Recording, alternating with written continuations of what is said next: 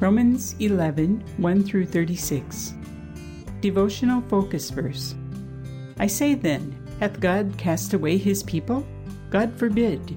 For I also am an Israelite, of the seed of Abraham, of the tribe of Benjamin. Romans 11:1. Lara Rosen, a Jewish woman in one of our Apostolic Faith congregations, tells how God's love reached out to her and answered the questions that troubled her searching heart. She testifies, I am a Jew. Raised by 2 Jewish parents, I was taught to believe the Jewish religion. However, the observance of Sabbath and other traditions did not possess any value for me.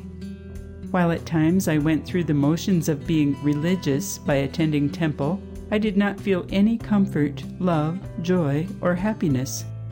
Finally, I stopped doing even that. All along, I was looking for peace and happiness. However, even when I went to parties and had a good time socializing, the fun I had and the joy I felt were gone when I got home. I would realize that I hadn't progressed at all in my search. I would be left with an empty feeling inside and knew I wanted something more. One winter, I began to take a hard look at myself and was very disappointed with what I saw. While I had never considered myself a bad person, many of the things I had chosen to take part in left hurt inside. To make matters worse, I recognized that those things could have had a lasting effect on my life. The pain I felt became so severe that all I could do was cry. Then I remembered a friend. She is a Christian, and I knew she found comfort through the Bible and prayer. Since it worked for her, I thought I would give it a try. I happened to have a Bible, so I read chapter 15 from the book of Luke. The following day, I decided that I really needed to talk about this problem with my friend. It was a Friday evening, and there was a service at her church. We decided that I would go to church with her, and then we would go out afterward and talk. I wasn't exactly thrilled about going to church, but reluctantly said yes, hoping that I would feel better after talking with her. God works in mysterious ways.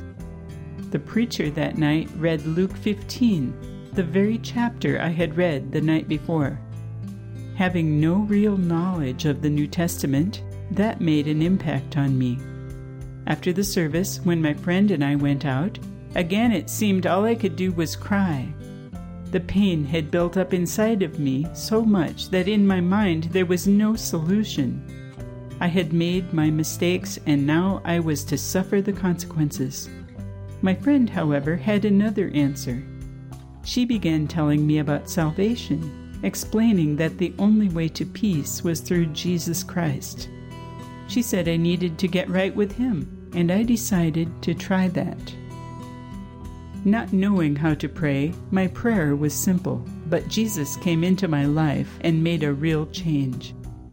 All the pain disappeared, and I felt so new, so alive. I had never believed in Jesus Christ. In fact, I was adamantly against him, but that night he made a believer out of me. He saved my soul and gave me everything I had been longing for: calming peace, happiness, love, and lasting security. Jesus is just as real to me today. I am simply amazed at how he has taken care of both the big and little problems in my life. He is so good to me. He comforts me, encourages me, and is my friend.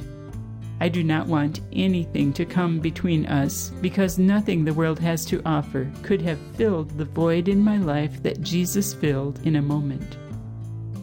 Today's text opens with Paul's rhetorical question, "Hath God cast away his people?" The apostle's answer was a resounding, "God forbid." Though Israel had rejected God, Paul made it clear that there would always be a remnant of Israel in the church. God still loved the Jewish people. Lara Rosen is living proof of Paul's assertion. She found her Messiah, and in him, the peace and healing her heart was longing for. Someday, as Paul went on to state, Israel as a whole will receive their Messiah and will be God's own people once again. We serve a God whose mercy is extended to all. Paul closed this chapter with a heartfelt outpouring of praise for the mercy that is extended to both Jew and Gentile. Oh, the depth of the riches both of the wisdom and knowledge of God! How unsearchable are his judgments, and his ways past finding out. Background information. In this final segment of Paul's 3-chapter explanation of Israel's role in God's plan, the apostle focused on Israel's eventual restoration and concluded that the Jews' rejection of God resulted in the extending of the gospel message to the Gentiles. Paul began chapter 11 by posing an anticipated question. Had the Jews' rejection caused God to completely abandon his chosen people?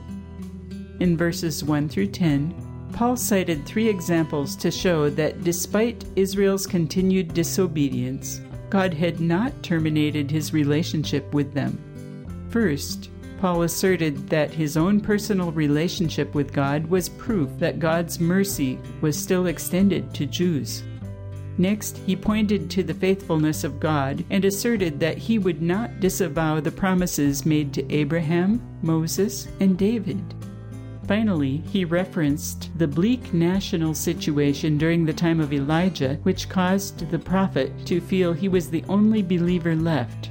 Yet God had preserved 7,000 men who had not bowed the knee to the image of Baal. The theme of verses 11 through 24 is the Gentile opportunity which occurred after the Jewish rejection of the gospel. Paul explained that God's purpose in turning away from Israel was a desire to provoke them to jealousy as the Gentiles embraced what the Jews had refused. The fullness of Israel, in verse 12, alluded to a coming restoration that will amount to a virtual resurrection from the dead. The apostle looked ahead to the day when Israel will once again be the people of God, this time through faith in the shed blood of Jesus Christ. Paul used a dual illustration in verse 16 to show the eventual unity between Jews and Gentiles. His statement that, if the first fruit be holy, the lump, or mass of dough, is also holy, was a reference to the ancient tradition of giving God the first cake baked from the first wheat of the harvest. See Numbers 15, 19, and 20. If that cake was acceptable to God, the whole of the harvest would be acceptable. Paul was likening the first fruit to Israel and the lump to the Gentiles. The second illustration, that of the root and branches, made the same point and was based upon the common Old Testament picture of Israel as a vine. Because the root, Israel, and the branches, the Gentile Christians, are all one plant, if the root is holy, the branches are also holy.